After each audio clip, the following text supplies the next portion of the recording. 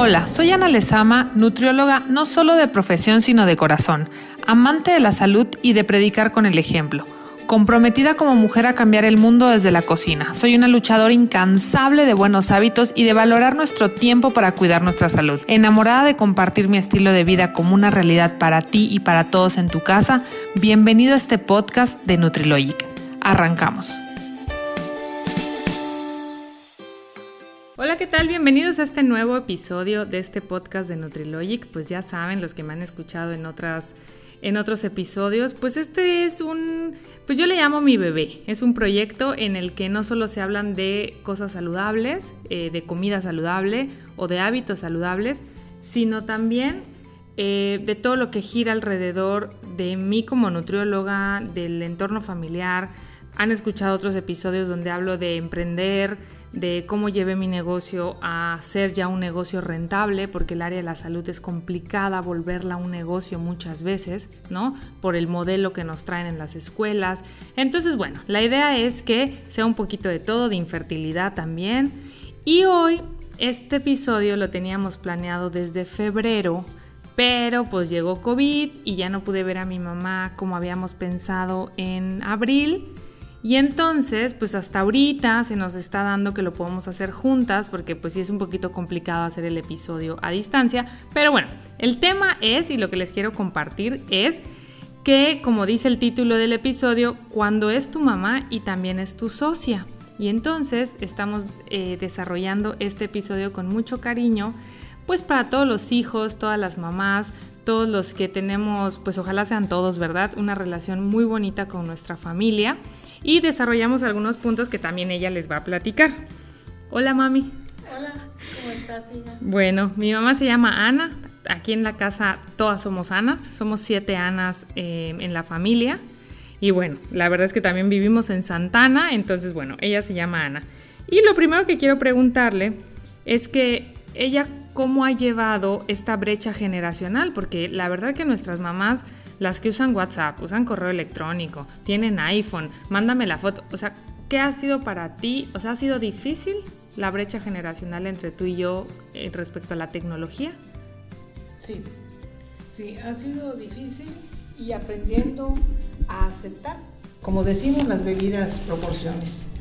Puedo manejar cierta tecnología, ciertas áreas de la tecnología. ¿Cómo cuáles? Como tú bien dices, con lo que respecta al teléfono, en cuanto a lo que es comunicación y un poquito a lo que es fotos, un poquito a lo que es tener pláticas, mandar audios, hacer todas mis cuestiones bancarias de CFE, todos los pagos, telefonía, hacerlos a través del teléfono.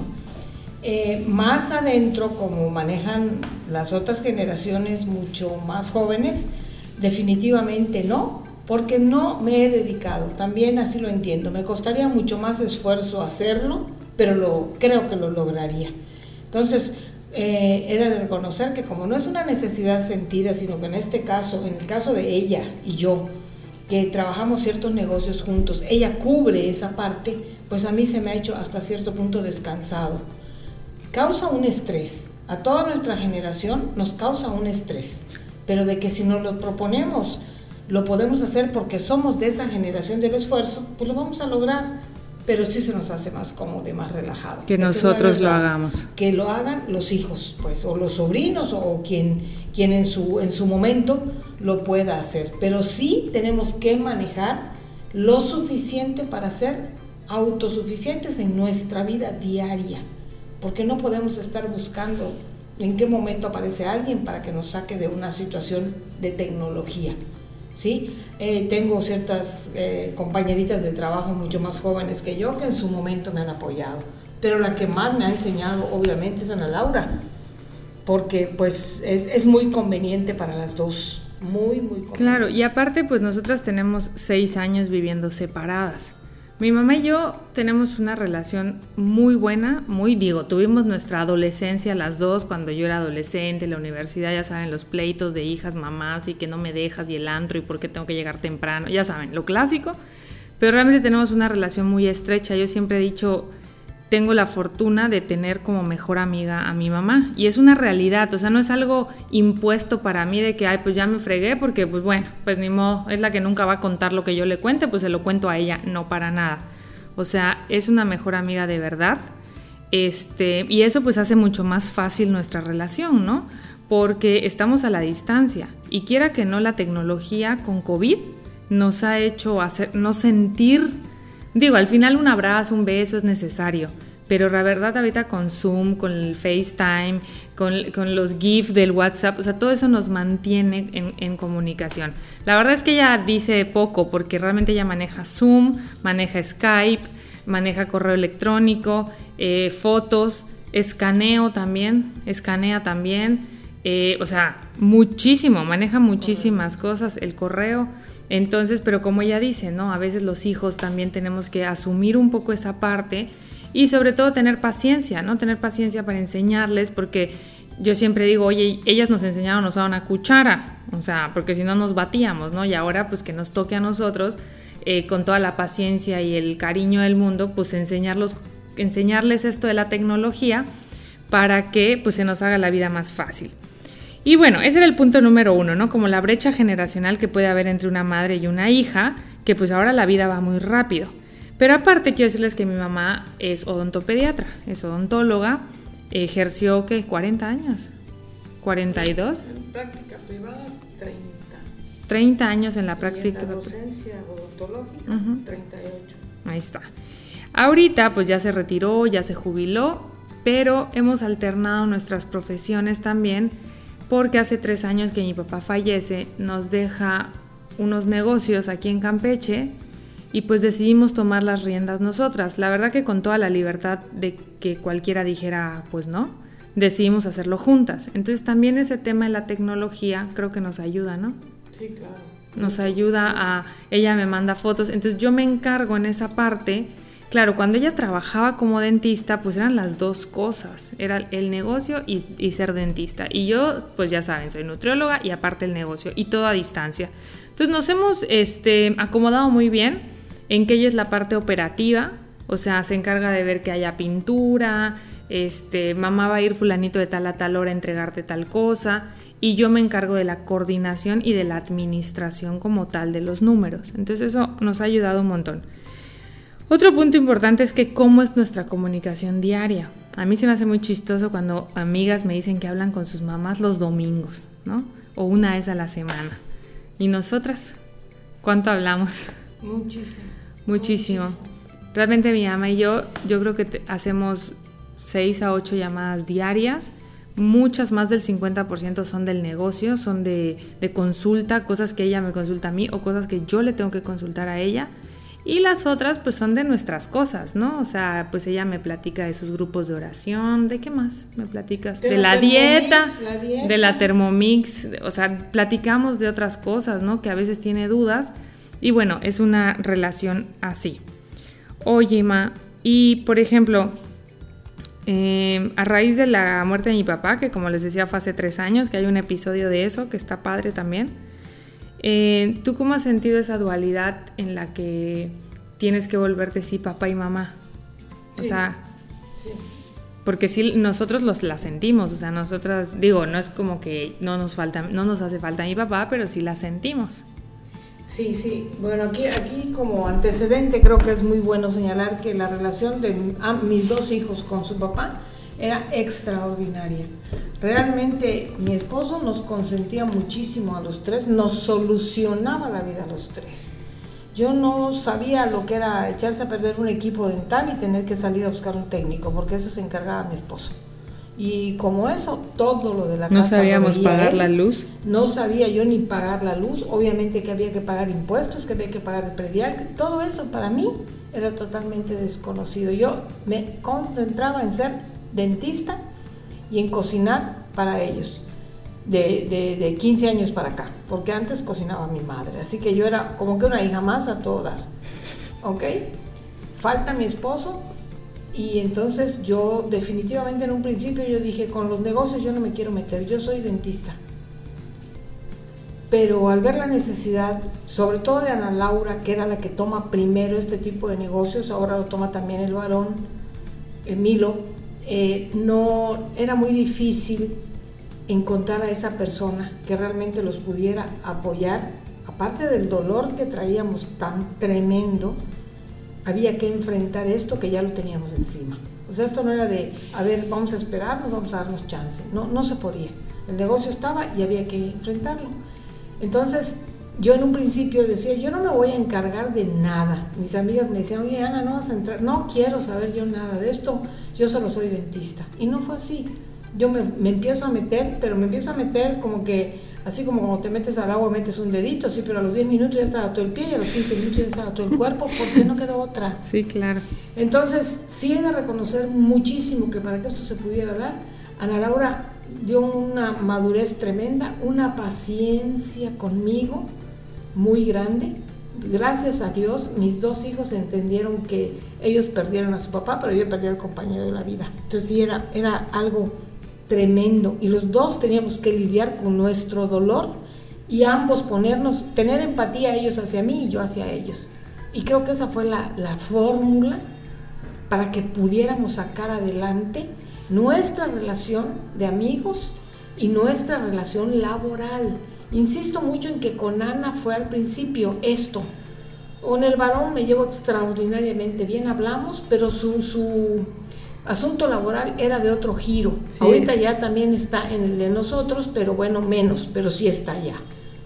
Ajá. Entonces, esas consultas, yo hablo mucho de la paciencia de Ana hacia mí, para explicarme, porque definitivamente la brecha generacional no solo en la tecnología, en la forma de pensar, lo de nosotros todo fue más lento, y ustedes estos millennials son increíbles, lo quieren rápido, bonito, ya y bien hecho. Entonces sí, uno o se pone las pilas y se acelera, o ¿qué quieres? ¿Comprar tu latita para la baba y sentarte a ver el infinito? No, eso no se puede. Entonces ya fue que nosotros iniciamos esta vida laboral muy pronto de la muerte de mi esposo. Ahora sí que literalmente nos secamos las lágrimas y vamos a verlo y vamos a hacerlo, ¿ok? Y gracias a Dios, creo que si no hubiera sido con la paciencia de Ana y la comprensión de la generación a la que yo pertenezco, no hubiera sido posible. Definitivamente yo ponía mi mejor esfuerzo, pero hagan de cuenta ir corriendo para alcanzar, porque así fue y en ciertos momentos así sigue siendo. Puedo decirles que la he sacado de quicio muy pocas veces por este asunto de que ellos son muy rápidos y yo no. Entonces, pues ya me tuve que hacer rápida, ¿ok? Sí, claro. Y de todas maneras, ella también me saca de quicio a veces, o sea, somos una relación, sí, pero con mucho respeto. No se puede perder el respeto de ella hacia mí y de yo hacia ella. Sí, claro, la verdad es que en esta época, pues la distancia, yo me acuerdo que al principio de todo esto, cuando empezamos a trabajar juntas, pues la gente nos decía, ¿y cómo le vas a hacer si vives en México? Y yo contestaba, pues yo no creo que Carlos Slim esté en todos sus Telcel del país. Me acuerdo que eso contestaba yo, ¿no? Y yo decía, es que lo tenemos que poder sacar porque pues yo ya tenía 3 años viviendo en México, o sea, no es como una decisión que tomé a raíz de la muerte de mi papá. Entonces, la realidad es que, pues sí, empecé a viajar mucho, empecé a viajar una vez al mes, una vez cada 5 semanas. A eso súmenle, como dice mi mamá, ¿no? El dolor de la pérdida, pero que ya teníamos esto encima. Y entonces no lo podíamos, así, ay, no, pues a ver quién lo... No, o sea, era lo que, aparte, mi papá nos había dejado. Y no dejábamos de verlo... Lo bendecidos que éramos de que nos hubiera dejado algo para trabajar, ¿no? Y entonces, pues bueno, la verdad es que, como les decía hace rato, nos dividimos las tareas, somos muy respetuosos con nuestras capacidades, ¿ok? Yo tengo, como dice mi mamá, tengo mucha capacidad para encontrar cosas, para moverme, para buscar, para hacer que lleguen, para contactar gente. Siempre me habla y me dice, dile a tus lady multitask tal cosa. Oye, necesito que tus mamis del sureste tal cosa. Entonces yo publico en Facebook, consigo.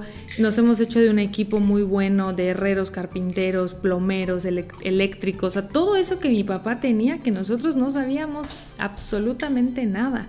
Entonces yo me encargo de toda esa parte de hablar con los clientes, de todo eso, más lo de Nutrilogic, como ustedes saben, ¿no?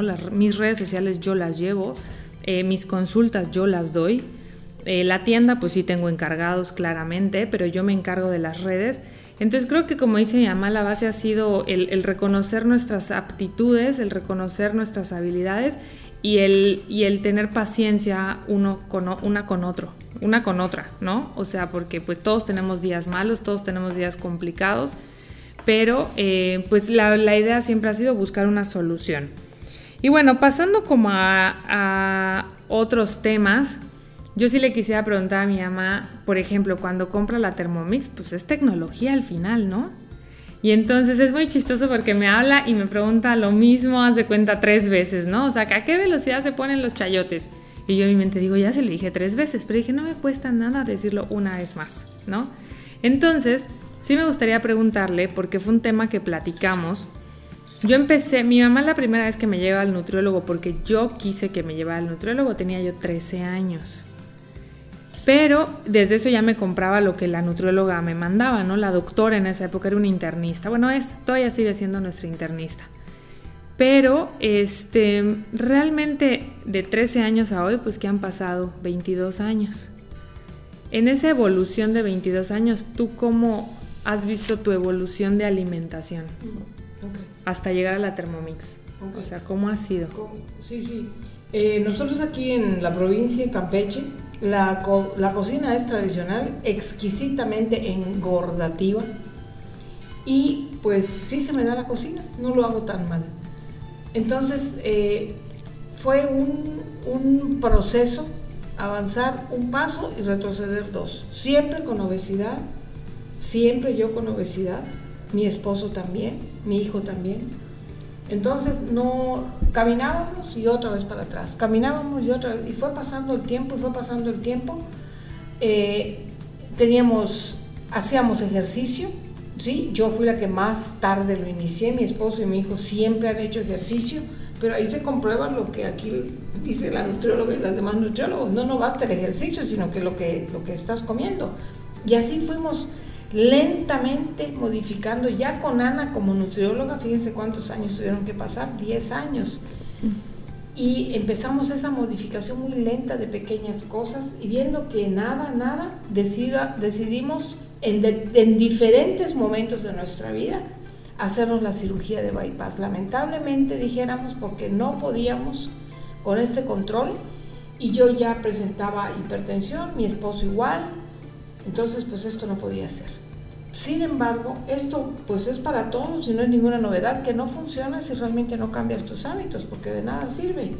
Entonces es cuando yo creo que empieza un cambio real, empezar a sustituir esas pequeñas cosas, empezar a cambiar el chip, empezar a comer más verdura, empezar a no cocinar tan esta comida tradicional todos los días, sino dejarla como que para días especiales y puedas realmente comer de una manera más sana, no porque sea insana la comida tradicional, porque la hacemos insana, porque además la rodeamos de todo lo demás, como refresco de cola, todos los pastelitos, todo tipo de chunches, etcétera, ¿no? Entonces ha sido un caminar lento hasta llegar al día de hoy, donde hay una transformación, porque en la mente tú sabes que si no quieres comer lo que no debes, no puedes estar en tu casa. Entonces esta chiquita que es mi hija, pues ella solita hacía sus dietas y todos los demás gordos comiendo pura gordez, y ella manteniéndose pobre, qué mal, lo hicimos, pero bueno, siquiera se mantuvo. Y entonces ahora con esa misma paciencia hay un cambio en este refrigerador. La verdad es que yo creo que es la primera vez que vengo a Campeche, de verdad, que no hay biscotelas, que no hay algún tipo de galletita, canelitas o alguna cosita. Charritos, o sea, de pan Bimbo, aunque sea uno chiquito, pero siempre había, por ejemplo, ¿no? Y entonces me costaba mucho trabajo también, o sea, al final yo creo que la gente piensa que como soy nutrióloga no se me antojan las cosas, ¿no? Y la verdad es que no, o sea, sí se te antojan, ¿no? Hemos podido mantener los ayunos, ya tengo una semana aquí y hemos podido mantener los ayunos, hemos comido marisco con nuestra tortilla de coliflor, nuestra tostada de coliflor, hemos hecho muchas cosas en la Thermomix como catsup para podernos hacer cóctel. Y ahora sí, esta vez es la segunda vez que mi mamá hace la dieta cetogénica. La primera vez la hiciste hace como 4 años. Y esta vez sí siento que ya hay un cambio en el chip. Realmente creo que el cambio se dio también fuerte cuando mi papá se opera, baja mucho de peso y como que se reenamora de él mismo, porque yo me acuerdo que al mismo tiempo yo empecé a estudiar la medicina ayurvédica.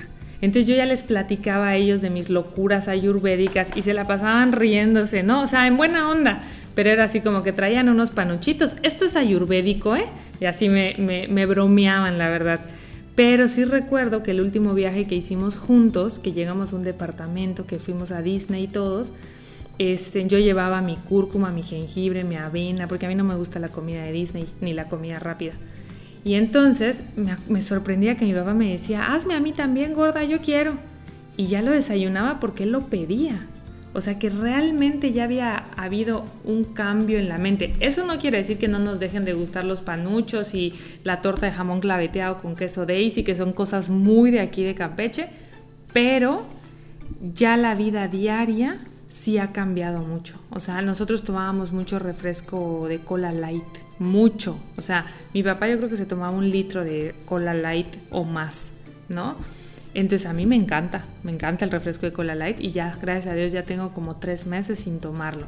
Aquí en Campeche también hay muchas aguas que venden embotelladas, ¿no? Como tés, jamaicas, limonadas, naranjadas, riquísimas y con los 40 grados que estamos. Y es difícil no tomarlas porque ese azúcar, la verdad, sí te vuelve a la vida.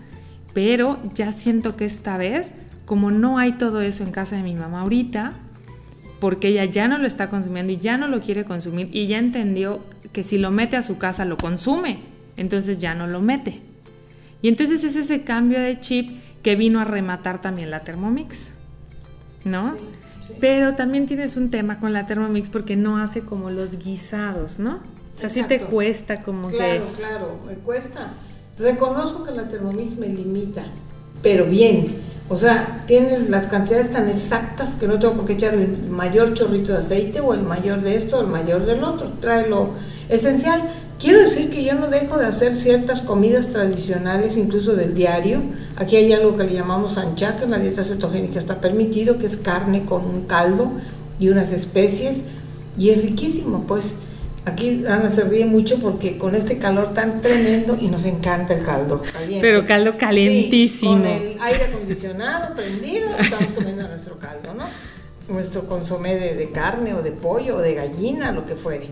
Pero sí, la Thermomix aparte es mucho más cómoda, me permite hacer otras cosas porque sí, realmente hay que correr mucho, es mucho el quehacer que hay para el negocio y para mi vida de religión, que porque soy una convencida, soy católica, apostólica y romana, y sí creo que realmente el camino de retorno a casa del Padre, pues hay que trabajarlo también, y eso lleva el tiempo del día que se requiere. Y comer sano lleva tiempo, o sea, hay que preparar, hay que planear lo que vas a comer, tener lo que necesitas para hacerlo realmente bien, porque si no empiezas a sustituir con cosas que no van y terminan no gustándote.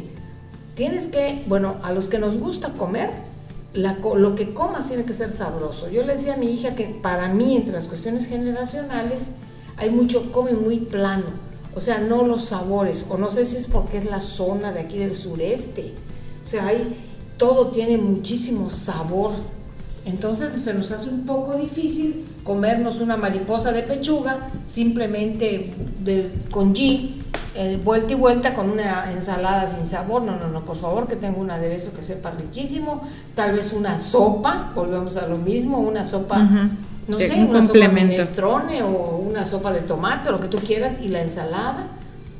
Y entonces ya cambia, pues, ya para nosotros cambia. Pero sí reconoces que hay que dedicarle tiempo. Hay que dedicarle tiempo, o sea, hay que planear lo que vas a comer.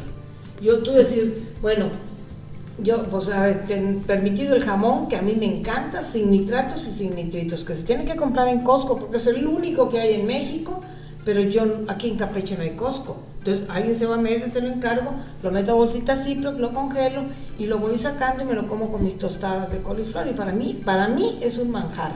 Obviamente con mayonesa de chipotle, con rebanadas de tomate, rebanadas de aguacate, cebolla, romanita, o sea, así somos. Y no debemos, por estar cuidando, no comer esas otras cosas, pues no debemos de dejar de lado el gusto por la comida, por esta nueva comida, entre comillas, ¿ok?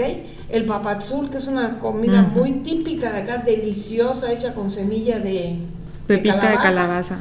Lleva huevos duros, lleva una salsa de tomate y tortillas. Pues no, la comes sin tortillas, pones los huevos o con la duros, tostada de coliflor y el tomate con la tostada o sin la tostada, y aprendes y lo disfrutas, ya no lo sufres. Claro, siempre dices, ¿cómo no lo aprendí antes, no? Pero bueno, lo que vamos a hacer ahorita lo hacemos y en tiempo, y para echar adelante. Todo esto, si ustedes siguen la plática desde el inicio, además son cosas que nos unen mucho. Y no es que yo lo esté haciendo porque digo, ay, es para que yo me una, no, sino porque obviamente tengo una razón. La razón me dice que es sano, y quién más que mi hija para ayudarme, que además considero que vive preparándose, ¿verdad? Pues qué bueno. Y ahorita pues el varón y la nuera quieren agarrar ese camino, el yerno ya está en ese camino. Sí. Entonces es maravilloso que cada día podamos encontrar puntos afines, pues para estrechar nuestra unión el tiempo que vayamos a vivir aquí. Y cuando partamos, pues partamos con mucha tranquilidad de haber vivido lo vivido. Oye, Ma, y hay otro punto bien importante que es, fíjense, mi mamá mis papás tenían un grupo de matrimonios, tienen, ¿no? Que son tus tíos adoptivos, ¿no? Los que no son tus tíos, pero sí son tus tíos.